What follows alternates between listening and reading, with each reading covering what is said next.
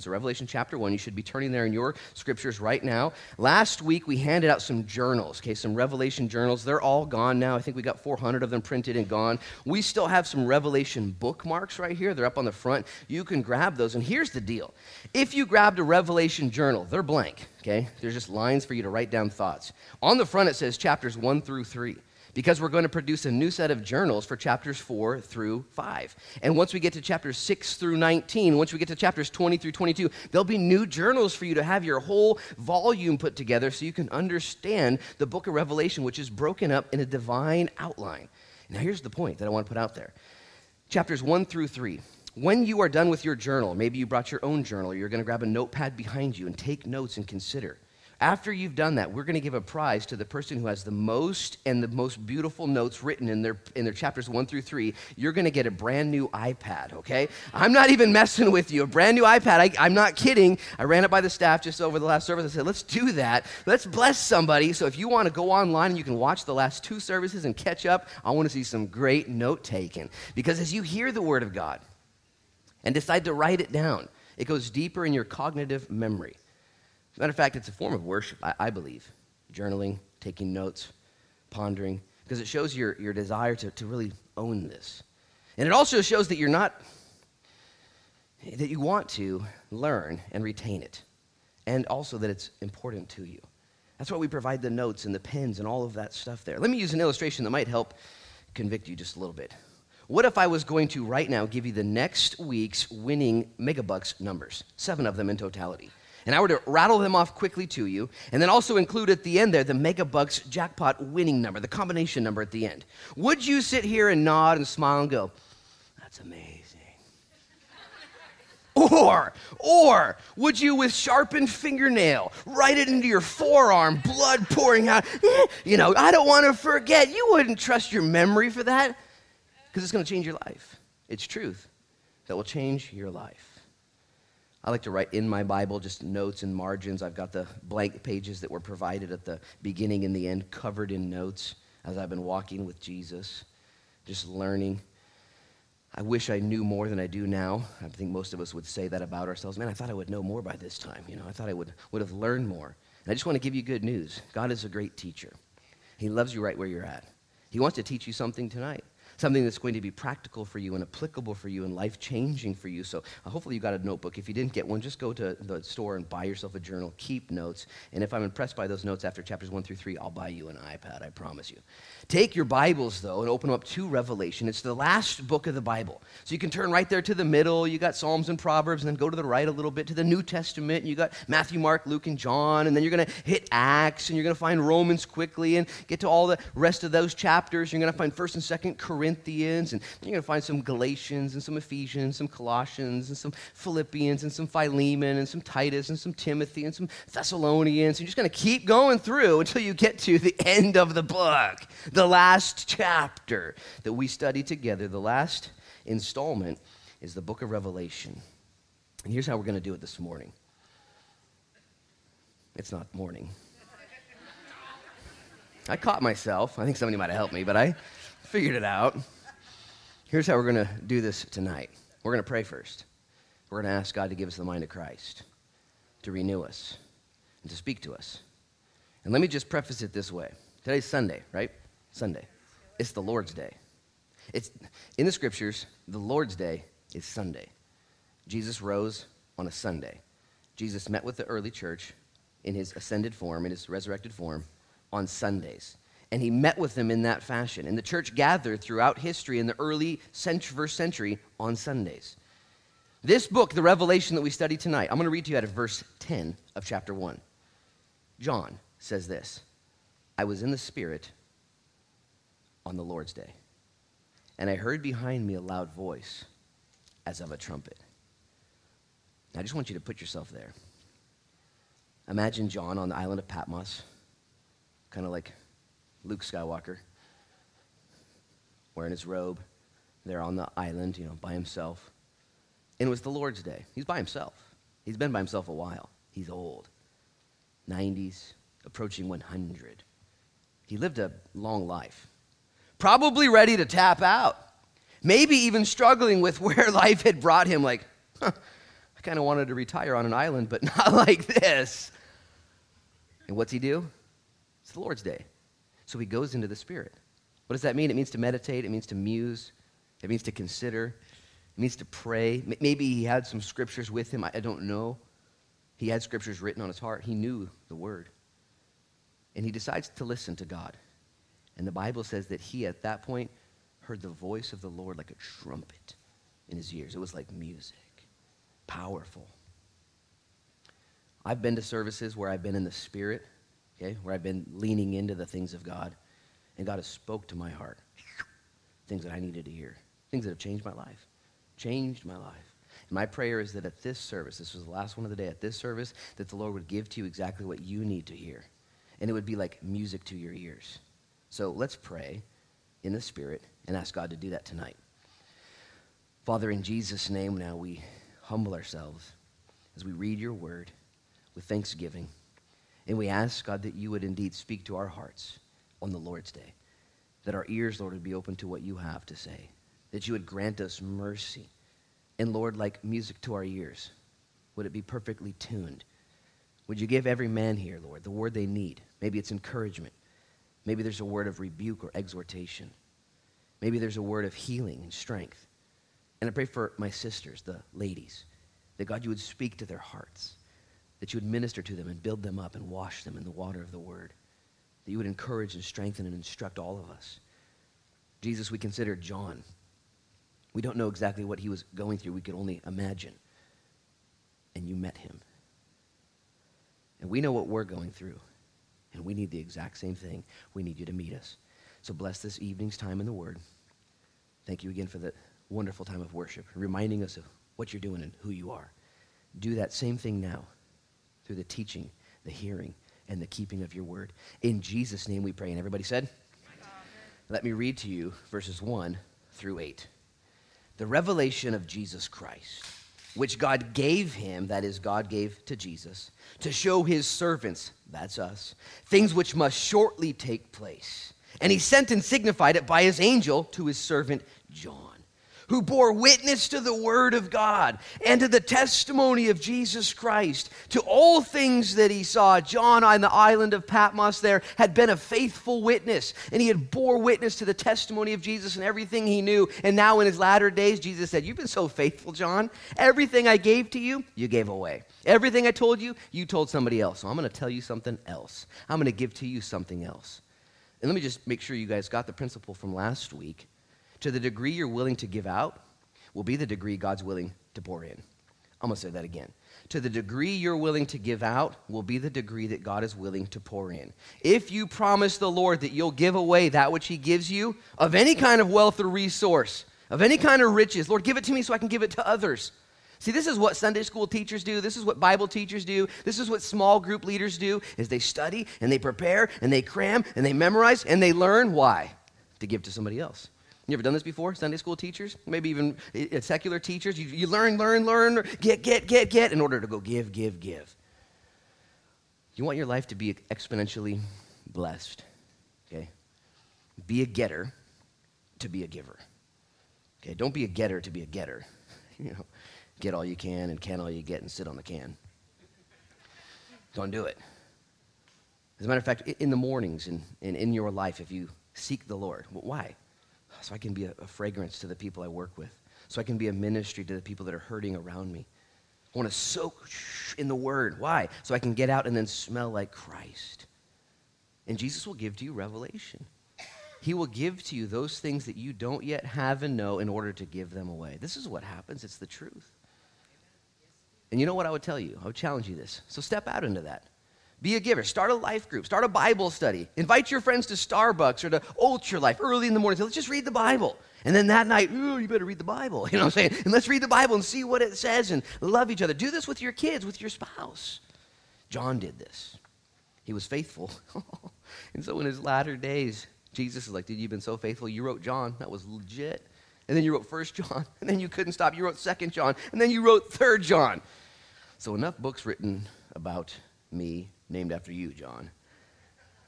I want you to write a book about me, after me. All those books, John, 1 John, 2 John, and 3 John, were about Jesus. You guys know that. John was written so we would believe. 1st and 2nd and 3rd John were written so we would be sure. And the revelation of Jesus Christ was written so we would be ready. John says, you guys got to be ready. You got to be ready. Roots down, fruits out, ready for the King. He's coming. Behold, he's coming. We're going to see that in verse 7. Behold, he's coming. Verse 3 goes on.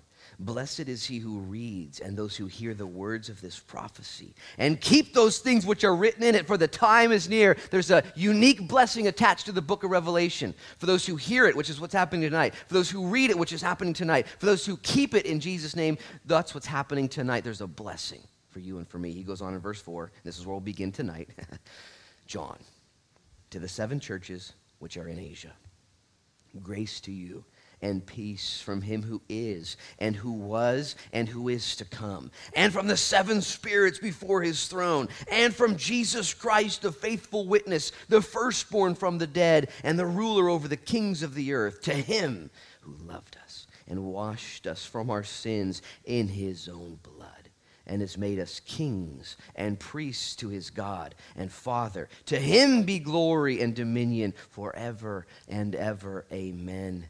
Behold, verse 7, he is coming with clouds, and every eye will see him, even they who pierced him, and all the tribes of the earth will mourn because of him. Even so, amen. Stop right there, Isaac, here before we read one more verse. Can you imagine John seeing this revelation, and he's now recapping it and writing it down? These guys, he's coming. I just saw the return of the Lord. I saw the return of the King in this vision. Guys, get ready. The time is near. The time is short. Get ready. And he begins to worship. And just so you know you're on the right trail, verse 8, Jesus comes in. And he signs off on this introduction of John. He says, I am the Alpha and the Omega, the beginning and the end, says the Lord, who is and who was and who is to come, the Almighty. Can you imagine writing out the introduction and Jesus comes in and says, after you say your stuff, I'm going to go ahead and just put some red letters there. Because I like what you're doing, John. You're writing it down. Do you not in your life want the Lord to validate your ministry in your life? Don't you want the Lord just to say, good job, good job. Well done, good and faithful servant. And this is what the Lord promises to each and every one of us who surrender ourselves in our lives, whether young or old or in the middle, at the beginning or the end, and say, Lord, just take me as I am. I'm just a normal person. I'm just a normal gal, a normal guy. Lord, would you use me? As a matter of fact, verse 4 is where we're beginning. You'll notice the very first word there is John. See, John identifies himself as the writer of this book. It's actually not that hard to understand. Believe it or not, there are critics out there that wonder, I wonder who wrote this book. And I'm just like, I'm not the smartest guy here, but John said he wrote it, 5 separate times in the entire book, John references himself as the author. And I, John, saw, and behold, John, I was there, and John this, and John, he's John. Did you know what his name means? It means Jehovah is a gracious giver. I think that's pretty cool. For God so loved the world. That comes out of the book of John. Here the revelation of Jesus Christ was given to John. And John would go on and say, you know what? You want who's gracious? God. Straight up. From the time I met him to the time I met him, he's been gracious and giving.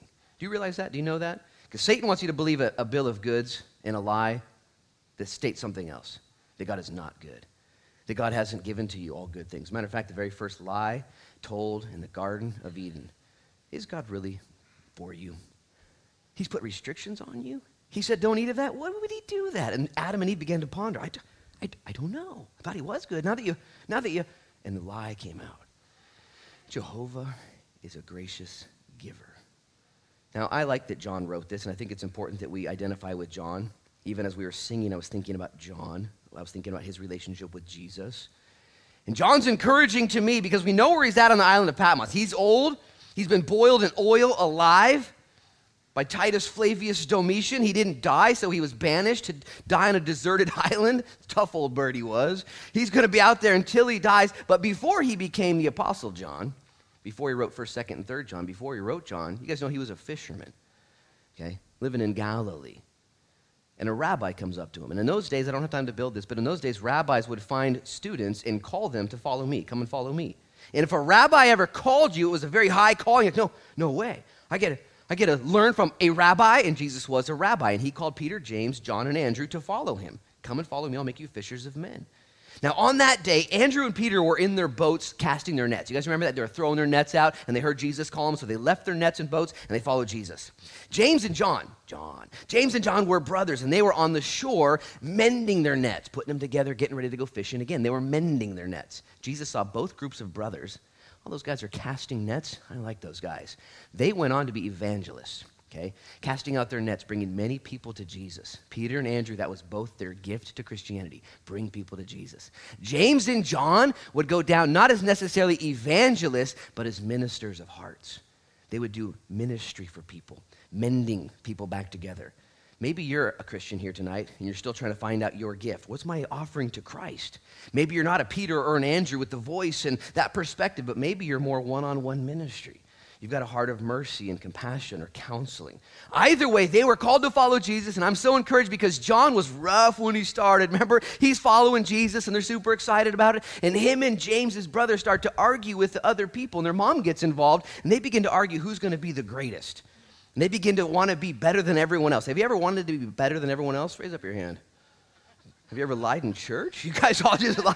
We all wanted to be better than somebody else. Man, it's in our nature. You know what Jesus said? Something crazy. He said, you want to be the greatest? Good. Here's how you do it. Become the servant of all. I want you to be the greatest. Not by the world's standards.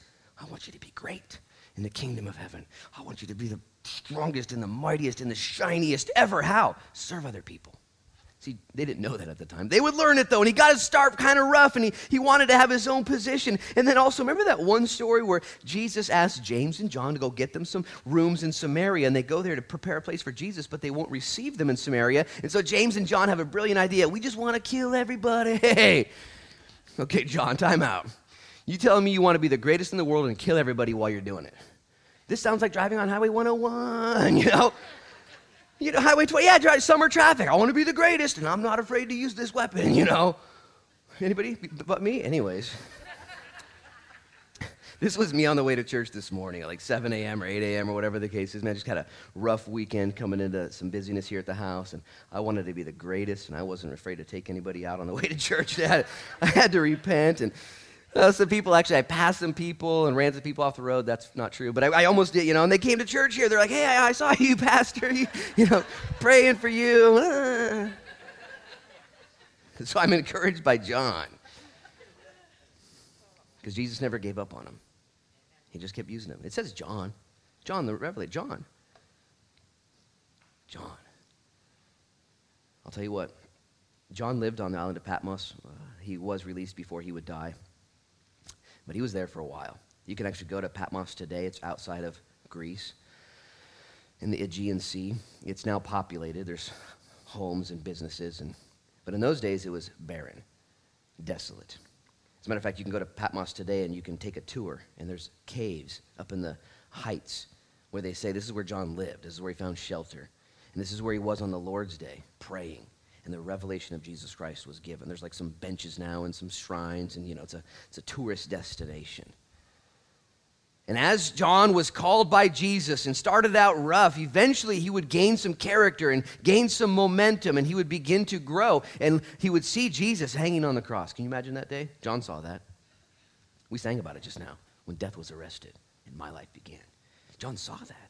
Jesus died and he wept, and 3 days later, you know who was the first man at the tomb? The women were the first group, okay? But the very first man at the tomb was John, the apostle, a friend of Jesus. And Jesus met him, and Jesus asked him, would you take care of my mom now that I'm gone? I'm going to heaven. You take care of my mom. And John would live his life until the latter days, and he would be an apostle, and he would be a church planter.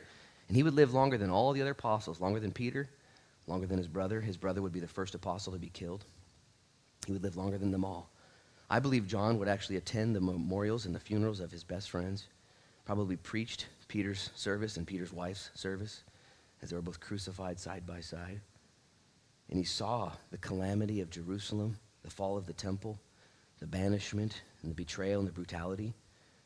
He saw it all. Now, what would you be doing on the island of Patmos, having lived that full life, having done all that, boiled in oil, yet not dead? Almost maybe rather wishing, dang, I kind of thought I was going to heaven, you know. Wouldn't that have been kind of awesome? Like, yeah, cannonball, you know. That's how I think. He's swimming around. What the heck? Dang it. And what's God do? He visits them. This is so encouraging because if you're here tonight, you got a pulse. Man, you got a purpose. God's not done with you yet. And you might have had seasons in your life that you were imperfect, and you might have given a whole bunch, and you might even want to tap out right now. Or is there any more? If you're here, the answer is yes. If you're here, as soon as you're not here, then you're done. You're done. Until then, there's more to do. And yet I, just like you, just like John, have a bunch of challenges around me. Psalm 73, one of my favorite psalms to reference. Hopefully you're learning it by now. It's a psalm of Asaph. And Asaph looks around at the world, and he's freaking out. He looks around and he's like, dude, the rich are getting richer. The poor are getting poorer. The governments are evil. What's going on? And he begins to spaz out a little bit. He begins to panic. And he begins to watch CNN.com, and he begins to watch Fox News. And, he's on Twitter too much and Facebook. Psalm 73, read it. And then the Bible says, until I went into the house of God. And he goes to church. And there he's reminded of the end. He's reminded of what's going on. He's like, oh, I get it. Man, I lost focus for a second. I forgot. And this is why it's so important that you read the Bible, why you come to church, why you get in the book of Revelation, so you and I wouldn't get swept up in the chaos of today's life that we live. We need the revelation given to us. And I want someone to hear this tonight. I wish I could come to your house, big smile on my face, and identify all your problems. I wish I could look at your finances and be like, oh, I got it. I wish I could look at your body, all the things you're trying to do, the fat you're trying to lose, the muscle you're trying to build, the knee you're trying to get rid of, the hip you need. I wish I could, I got it. And I wish I could look at all your relationships and be like, I got it. And I wish I could look at everything going on in your life right now and just give you a magic stick to begin to touch to your finances and touch to your fat and touch to your stuff and touch to your spouse and touch all the problems. Here's the deal. I can't do that. I can't. You're going to leave here tonight with all of those situations intact. Challenges and realities. Difficulties. Here's what I can do, though. Here's what you can do. Here's what I can do. I can reconnect you right now in your life, right now, to Jesus Christ. I can't take everything away from you that's bothering you and ailing you and troubling you. I can't. But I can connect you deeply to Jesus Christ. Here, John is on the island of Patmos. Everything around him is chaotic. Everyone has died. Hey, Jesus, are you going to help me out here? He's like, yeah, I got a word for you. Like a word? Like just knowledge? And then you're going to leave. I'm going to be here still? And everything's going to kind of technically be the exact same? Yeah. Okay. Lay it on me, bro. Bring it. And I'll tell you what, like Asaph, Psalm 73, who went into the house of the Lord and was reminded, oh yeah, we're in a battle. Things are broken. My body's broken. Relationships are broken. The curses have been metered out. Genesis chapter 3. Oh, that's what's going on. And then I stay the course. I keep going. How? Because truth sets you free. John chapter 8. Abide in my word and my word in you, and you'll know the truth, and the truth will set you free. See, people only quote in our secular world, the truth will set you free. No, abide in my word and my word in you, and you'll know the truth, and the truth will set you free. This is so imperative for you young people that are here, because the lies and the narrative of the world are getting crazier and more complicated and more satanic. And this word, this light, this truth, this foundation, the revelation of Jesus Christ, Genesis to the end, is what you and I need to stand on to be able to cut through the darkness. This is what God gave to John there on that day. He didn't give him a wheelchair. He didn't give him a helicopter. He didn't give him an IV. He said, here's the word of God on the Lord's day. It was more precious than anything he could have received. That's good news for you and good news for me. On Thursday, I was in Colorado somewhere. I was doing a wedding that night on a Thursday. I was kind of stressing out. I don't know about you guys if you know this, but as a pastor, I stress out on every time I teach, every time I share, every time I do anything. I was stressing out, and as I was getting nervous about this wedding, I don't want to blow it. I found a devotional book that I'd brought with me by Paul Tripp, and I opened up to that day's devotional, and it had a heading and then a whole bunch of context. And when I just read the heading, it talked about if you're a child of God and he's called you to do something, that if you're walking in any type of fear, insecurity, that you're walking in a certain level of heresy by not believing that God has called you to do and able to do what he's called you to do. And when I read that just simple paragraph, I shut the book and started laughing. True story. My wife's like, you all right, bro? And what had happened is I remembered, oh yeah, God's got me. He's got me. See, I believed a lie. I believed something else, a false. The devil's real, and he's going to try and steal, kill, and destroy from you all the rest of this summer. And you know what you need to do? Surround yourself with the truth of God, the narrative, the story of God. If anybody needed a pep talk and deliverance, it was John the Apostle. If anybody needed things to change, it was John. But instead, you know what Jesus does? And I want you to really wrap your mind around this. Jesus meets with John and says, John, how you doing? Well, I'm kind of cold, and I kind of got burned up, and I'm kind of lonely. Are you going to do anything for me, Jesus? I'm going to show you what I'm going to do for the rest of the world. I'm going to show you the revelation, John, and I want you to write it down and give it to the church. Oh, the church? My church? Yeah, they need it. Hey, I kind of need a message too. This message is to you, John, to give to the church because the church needs help. Let me just boil it down this simply. Maybe your life's all messed up. Maybe there's challenges and difficulties for you. Jesus would come into your life too and say, meet with me, number one, okay? And then get involved in the church. Meet with me and then look to serve other people. It's not about you, John. It's not about you. You want to become blessed, more full, more right, then meet with Jesus and get in the game. Paul said it this way in Philippians chapter 1, right around verses 23 and 24. He said, guys, I'm hard-pressed. He said, I'd actually like to go to heaven now, which would be great, but it's better for you that I stay. Have you been hard-pressed there before? I can't wait to go to heaven. It's going to be so legit. But until I get there, I need to meet with Jesus and serve people.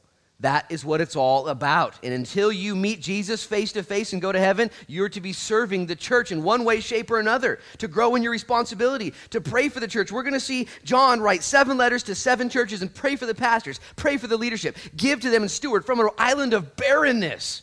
Isn't this crazy? I'm hoping somebody in here gets excited about what God's doing in the local church here in our county and begins to serve, be responsible, to give, to love, to pray, to hope, whatever the case is. You might say, I'm all messed up, my life. I get it. I get it. This is why grace is so amazing, because God will take you right where you're at, all messed up, problems. And if you begin to meet with him and serve the church, I believe that God will use your life. Look at verse 4. I can't believe we're in verse 4. The first word is John. That's as far as we've gotten tonight. And we have 5 minutes left. No, I'm kidding. John, to the 7 churches which are in Asia. You guys know these 7 churches. We've talked about them before. This letter was to those 7 churches. There were more than 7 churches. There was Corinth, and there was Ephesus, and there was Galatia, all these churches. And it's not just to these 7 churches, though it was, but it's also to the church. These letters we learn from as well. And I want to just say this. You guys know what the church is, right? The church is a bunch of sinners gathering together trying to know Jesus better. Okay, the church sometimes gets a bad rap, a bunch of self-righteous, know-it-all, rock-throwing, condescending, long-nosed, brow-beating people that judge others. Have you ever heard this before? Everyone's like, oh, man, that church is so judgmental. All you guys are so hypocritical, and all you guys are so mad. I've heard that before. I've been to churches like that. The real church, though, the real church of Jesus Christ is not a bunch of people who are judgmental and who are condescending and who are hypocritical. Here's the deal. The real church is people who are comfortable being called sinners. Okay, the real church is people who don't have it all together. The real church is people who have messed up their lives and have found a Savior. The real church is people who want to be challenged, exhorted, and transformed. And the real church are people who want to be held accountable, listen, to a letter from God. He writes this letter to the 7 churches. This is so good. And if you're part of this church, I'll tell you what, man, we bow our knee to the Word of God and we say, Lord, search our hearts and see if there be any wicked way in us. We don't adjust this book to our lives. We adjust our lives to this book. That's the real church. Okay, we're not here to cast stones and to judge other people and to tell everyone what they're doing wrong. The real church gathers and says, Lord, do you have anything for me? Lord, what do I need? Lord, touch me. And the fact that this letter's going to the church tells me that the church needed encouragement, exhortation, rebuke, and correction. And if you're here tonight, chances are you're doing your best, right? You're doing your best. But chances are you're not where you want to be. Chances are you're glad you're not where you were. And chances are you're glad you're going to be somebody different if you continue on. That's why you're here at this church. We're going to teach the word, and we're going to call you out. When your sin comes up in the scriptures, man, we're going to be looking for you. When this sin talks about in my life in the scriptures, I'm going to be talking to me because I want to know. This is so fun. 2 Timothy 3:16. Hopefully you have this committed to memory. There's a lot of 3:16 verses that you should have memorized. 2 Timothy 3:16 says this, the word of God is profitable for doctrine, for reproof, correction, and instruction in righteousness, that the man of God may be thoroughly equipped for every good work. 2 Timothy 3:16. The word of God, it reproofs, it corrects, it instructs. It'll change your life. It'll give you everything you need in order to be the person that God wants you to be. Now, I mentioned to you that this is 7 churches, which are in Asia. Let me just remind you of those 7 churches. We'll see them next week in our study. They're listed. There's the church at Ephesus. They're known as the loveless church. Isn't that crazy? A church that is doing good things, but they have no love. And God's like, let's tighten it up a little bit there, Ephesus. There's the church at Smyrna. They were the persecuted church. There's bloodshed, difficulty. We'll talk about persecution when we get to Smyrna. Did you know that on average, 250,000 Christians are martyred, murdered, and killed globally every single year for Christianity?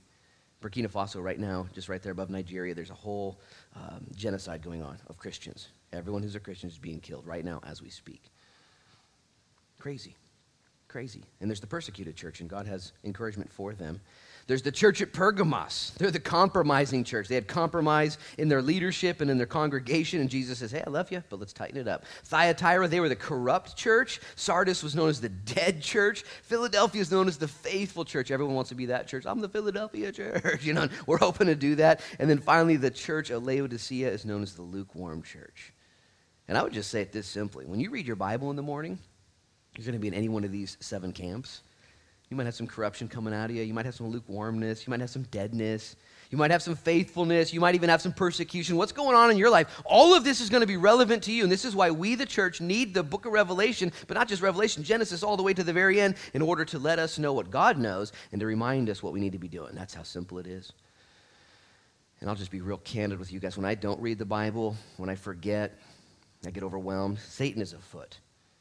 Okay, and he will whisper, and he will tweak in your ears, and he will lie to you, twist the truth. And it's so good to get in the presence of the Lord. John, on the Lord's day, was in the Spirit, and the Lord reminded him of what was going on. So how does this message start? So far, we're in verse 4. John, to the 7 churches which are in Asia, grace to you and peace from him who is, who was, and who is to come, and from the 7 spirits who are before his throne, and from Jesus Christ. Stop right there as of here. The message to the church, these 7 churches and us in general, is from God, from the Spirit, and from the Son, and it starts out with grace and peace. This is where we ended last week. Grace and peace. I want you guys to get this. Most of you know this who've been around the church for a while. Grace is God's riches at Christ's expense. Grace. God's riches at Christ's expense. It's important that you understand this because grace is also unmerited, undeserved, unearned favor. How many want some favor? Like favor. Like straight up favor. I just want things to go great for me. Yet we live in a society that says if you do great, you'll get great. You work hard, you'll get good. You do these things, you'll get these things. And that is true. Those are true principles. And yet God shows up and says, well, I'm just going to flip everything upside down. And I'm going to give grace, my riches, at Christ's expense. Unmerited, undeserved, unearned favor. Now, here's the problem. We don't believe it. We don't get it. We don't understand it because this isn't how it works in your childhood when you're getting raised by your parents. This isn't how it works at work with your employer. This isn't how it works when you're driving 100 miles an hour on I-5 and the cop pulls you over like, hey, give me some grace. He's like, no, these are called handcuffs. You can call them grace if you want, I've never done that before, but I heard about it.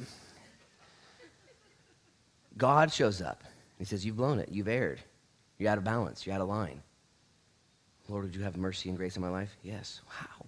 How are you going to give me unearned, undeserved, unmerited favor? Because Christ died on the cross. Because Christ bled for your sins. Because the punishment that you should have had was absorbed by God. He did it for you. And listen, to the degree you get this will be the degree you get peace. To the degree you understand grace will be to the degree you walk in peace. And if you have no peace, if you have fear, anxiety, shame, it's because you live in a fear-based life trying to produce work and efforts for the Lord instead of letting the grace of God reach you and teach you. Again, I'm going to keep teaching you guys this. I'm going to keep reminding myself because we don't believe this. If you go to your employer and work 40 hours At the end of 40 hours, he hands you a paycheck. And you open up that paycheck. You know what you say? You took out that much in taxes? That's what you say, right? And you put it, You know what you don't say? You don't open it. You paid me? Oh, no, I didn't know. Oh, because you worked for it. You deserve it and more. It's not grace. It's work. But if you were to just be given a check for $10,000, hey, man, I just saw you park there on the line. I just want to give you $10,000. Learn to park. Learn to park. What? I mean, I parked wrong and I got $10,000? And you're going to find yourself compelled to park better. Here's the deal. You guys, we don't believe this. We don't. Because we're law keepers. We're rock throwers. We're sin sniffers. So let me read you a verse. And I want you guys, I've quoted this hundreds of times in my teaching of the Bible. I want you guys to really get this one. It's Titus 2, 11 and 12. Titus 2. Especially you parents. I'll read it to you. It says, for the grace of God, that's what we're talking about, grace, brings salvation.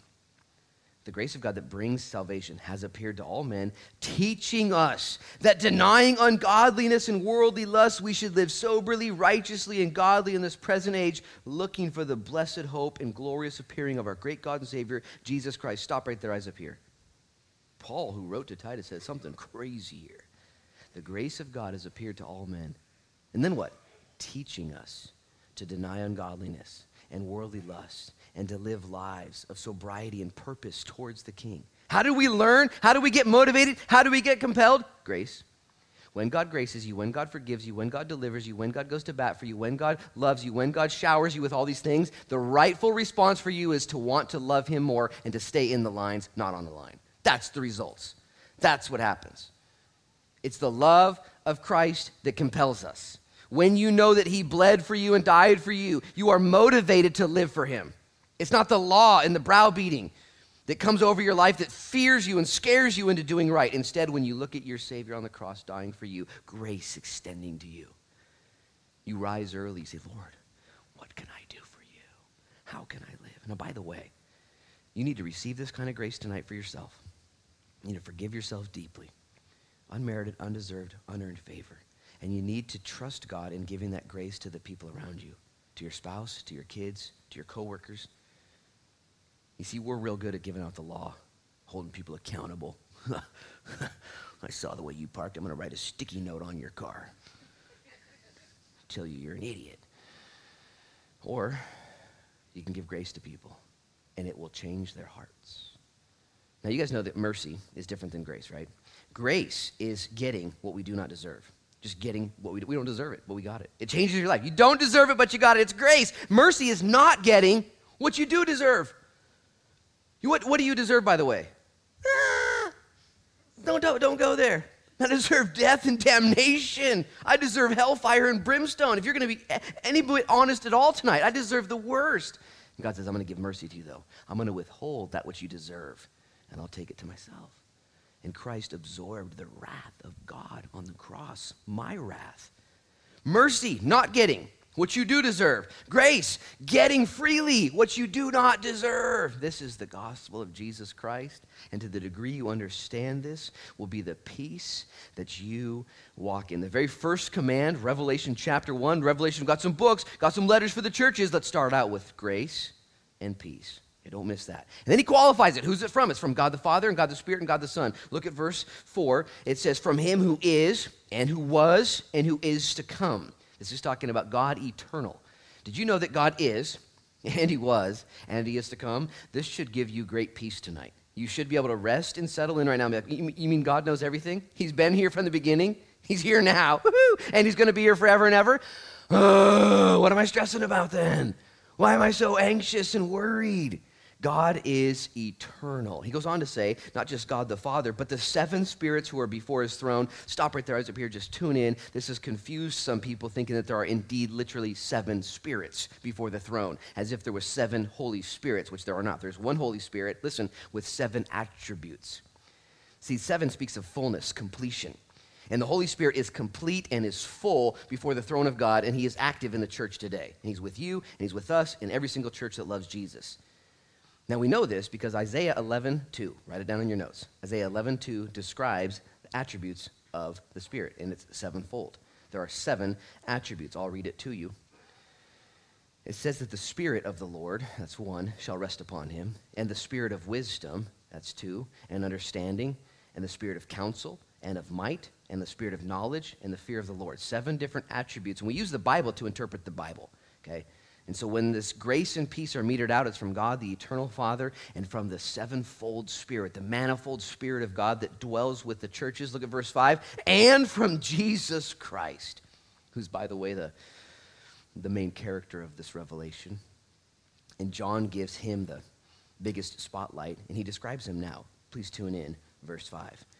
And from Jesus Christ, the faithful witness, the firstborn from the dead, the ruler of the kings of the earth, to him who loved us and washed us from our sins in his own blood, and made us kings and priests to his God and Father. To him be glory, dominion forever and ever. Amen. Firstly, he says he's the faithful witness.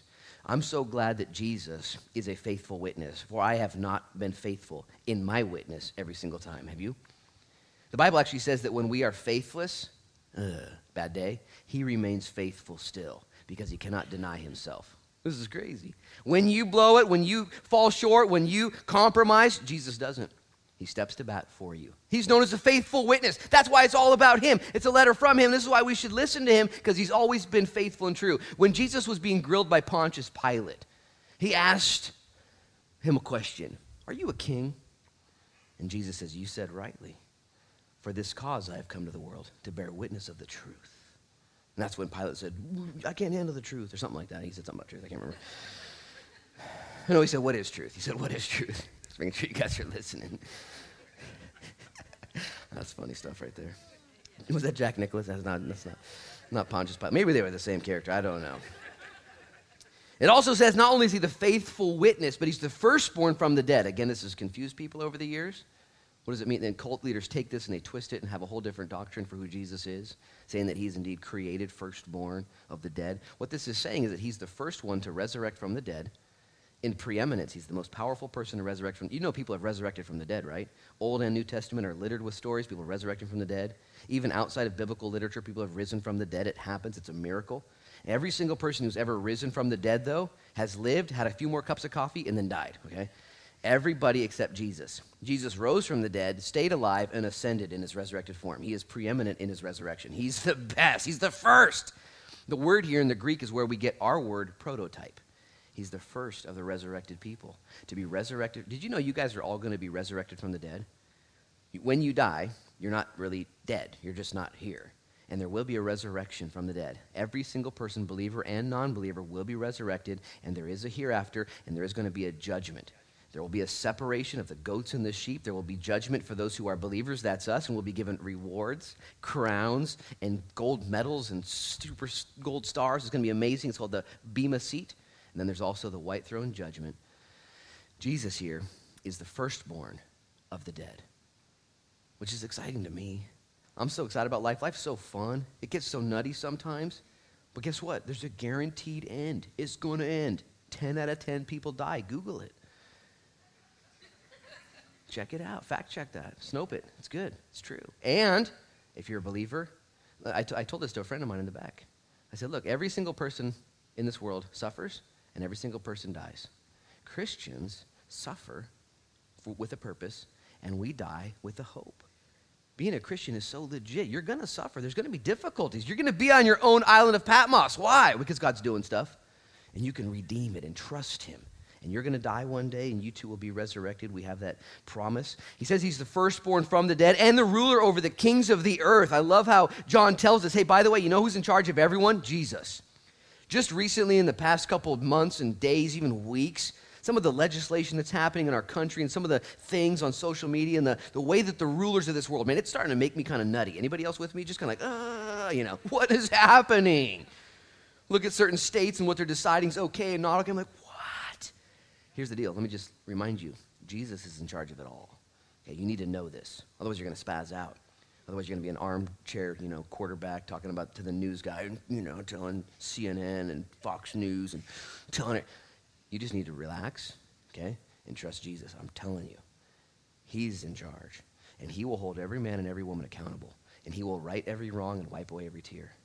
There is injustice afoot. It is crazy, okay? And you do your part in our little sphere, our little Lincoln County sphere. You do right and walk humbly and do justly. You do that, okay? But leave the big dogs and the big wigs to Jesus. He's in charge. You'll find yourself sleeping better if you do. He goes on to qualify who Jesus is. To him who loved us and washed us from our sins in his own blood. Many a leader has sought to lead their country with valiance and bravery. I am your leader, follow me.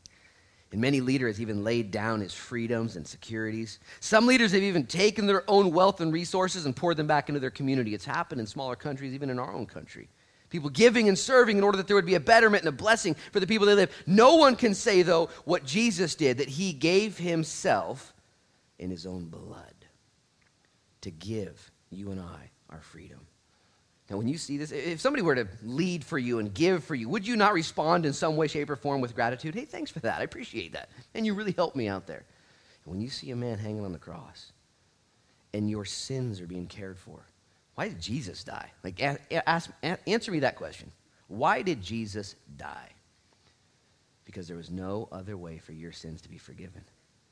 The Bible says in Colossians chapter 2, hopefully you've committed this to memory as well, that there is a handwriting of requirements against you. It's everything you've done wrong or will do wrong. There's a list. Let's just use an analogy. Let's say we just took yesterday's thoughts from your mind and put them on the screen behind me. Okay, just yesterday's thoughts, everything you thought, all the stuff that went through your mind, not even the things you did, just your thoughts. Okay, we would all need a lawyer. Like, you thought that? Dude, you need a lawyer and a shrink. Like, you're in, what's going on? That's just one day. It'd be embarrassing. The Bible says that Jesus has a list against you, and he cleansed it. Colossians 2 says you actually can't read it anymore. It says it's been covered in blood, nailed to a cross, disarming and making a public spectacle of the principalities against you. What?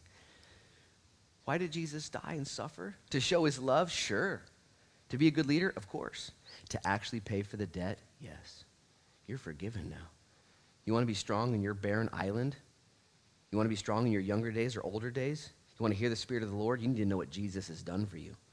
You want to receive the 7 letters to the church and respond properly? You need to read it and know that Jesus loves you and has changed you from the inside out. He's washed us in his own blood. Last 2 verses and we're done. And he has made us kings and priests to his God and Father. To him be glory and dominion forever and ever. Amen. Stop right there, eyes up here. Now Jesus tells John, write all this down, what I've done. It's from the Father, it's from the Spirit, and it's from the Son. And by the way, I've made you kings and priests.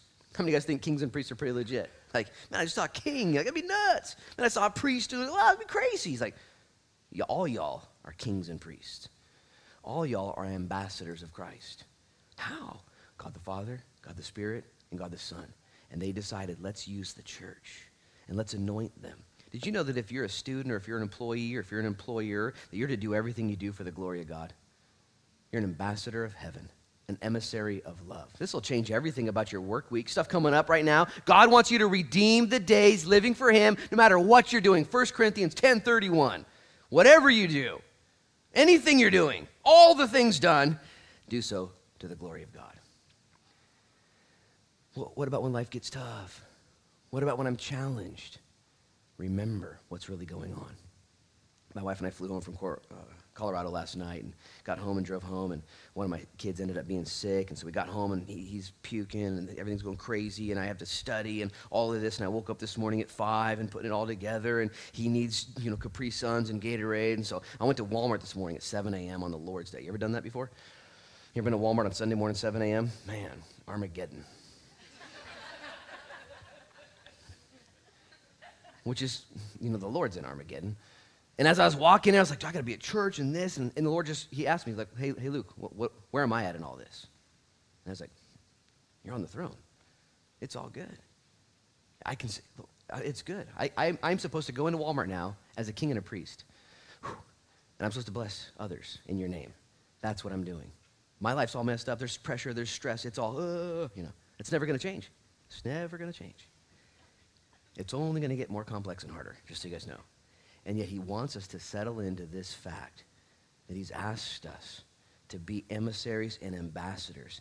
Verse 6, I believe, ends in a tune of worship. He says, to him be glory and dominion forever and ever. John's still on the island of Patmos. He didn't get a new couch delivered. Nobody showed up to say hello and bring him some Starbucks. He's still there, and he sees it all. He's like, nothing's changing except what he sees. And he realizes, like, to him be glory and dominion forever and ever. Amen. That's how I want my life to be. Regardless of my situations, I want to see Jesus as he is. I want to see myself as Jesus sees me. I want to see you guys as the Lord sees you.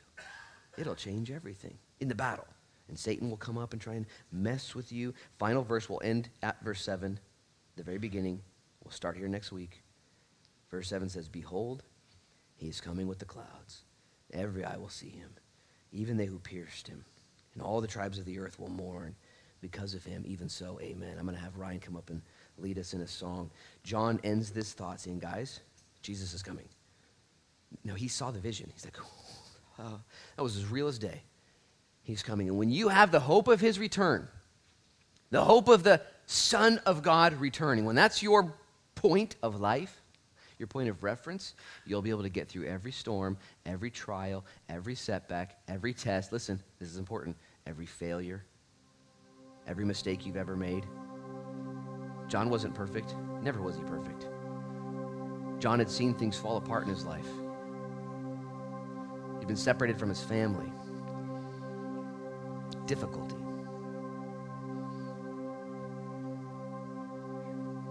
And yet he says, behold, he's coming in the clouds. This is great news, family. As the world unravels around us, as your life gets more complex, as challenges happen, remind yourself even tonight, behold, he is coming. The word behold literally means, and we're going to see it throughout the book of Revelation, the word literally means, take a look for yourself. Behold, he is coming. Have you thought about this? Have you gazed into the promises of God? Have you let it fuel you to change you, to be the person that God wants you to be? In everything you're doing, maybe you're a mom, maybe you're a single mom, maybe you're a stay-at-home dad, maybe things are hard for you, whatever the case is, maybe you're young, maybe you're old, whatever it is, behold, he is coming. And I'm going to ask you to bow your heads and close your eyes before we come to the table of the Lord and handle the body and the blood, the juice and the crackers. Lord, as we take communion tonight, we're reminded of your great love for us, that you washed us from our sins in your own blood. And as we fellowship together and pray and study your word, we're reminded of the things of this world, that there is a hereafter, there is a soon coming end. There is a purpose to the pain. And even right now, Jesus, would you honor your church, your bride? Would you wash her right now, cleanse her, cause her to be more like you, more near to you, more in love with you? If you're here tonight and you need the Lord to speak to you like he did to John, if you need to be cleansed, if you need to be washed, you need to be set free, would you just right now raise up your hand if you need a greater measure of the Holy Spirit in your life right now, just to be a man, just to be a husband, just to be a wife, just to be a woman, a mom, just to be a brother or a sister? Raise up your hands right now if that's you. You just need the Lord to remind you what's going on. My hand is up too, Jesus. And I thank you for your revelation, for the word of God, for the promise of your soon return, for the work you accomplished on Calvary, for the sevenfold manifest gift of the Holy Spirit, wisdom and understanding and self-control, all the things that the Holy Spirit gives. Lord, in Jesus' name, we raise our hands to you because we need you. Raise up your hand if that's you. Don't be prideful. Humble yourself. And Jesus, would you be honored? You can put your hand down. Be honored, Lord, as we come to the table, as we remember that you did it all so that we can walk with our heads up, that we can walk faithful, that we, like John, can trust you no matter what.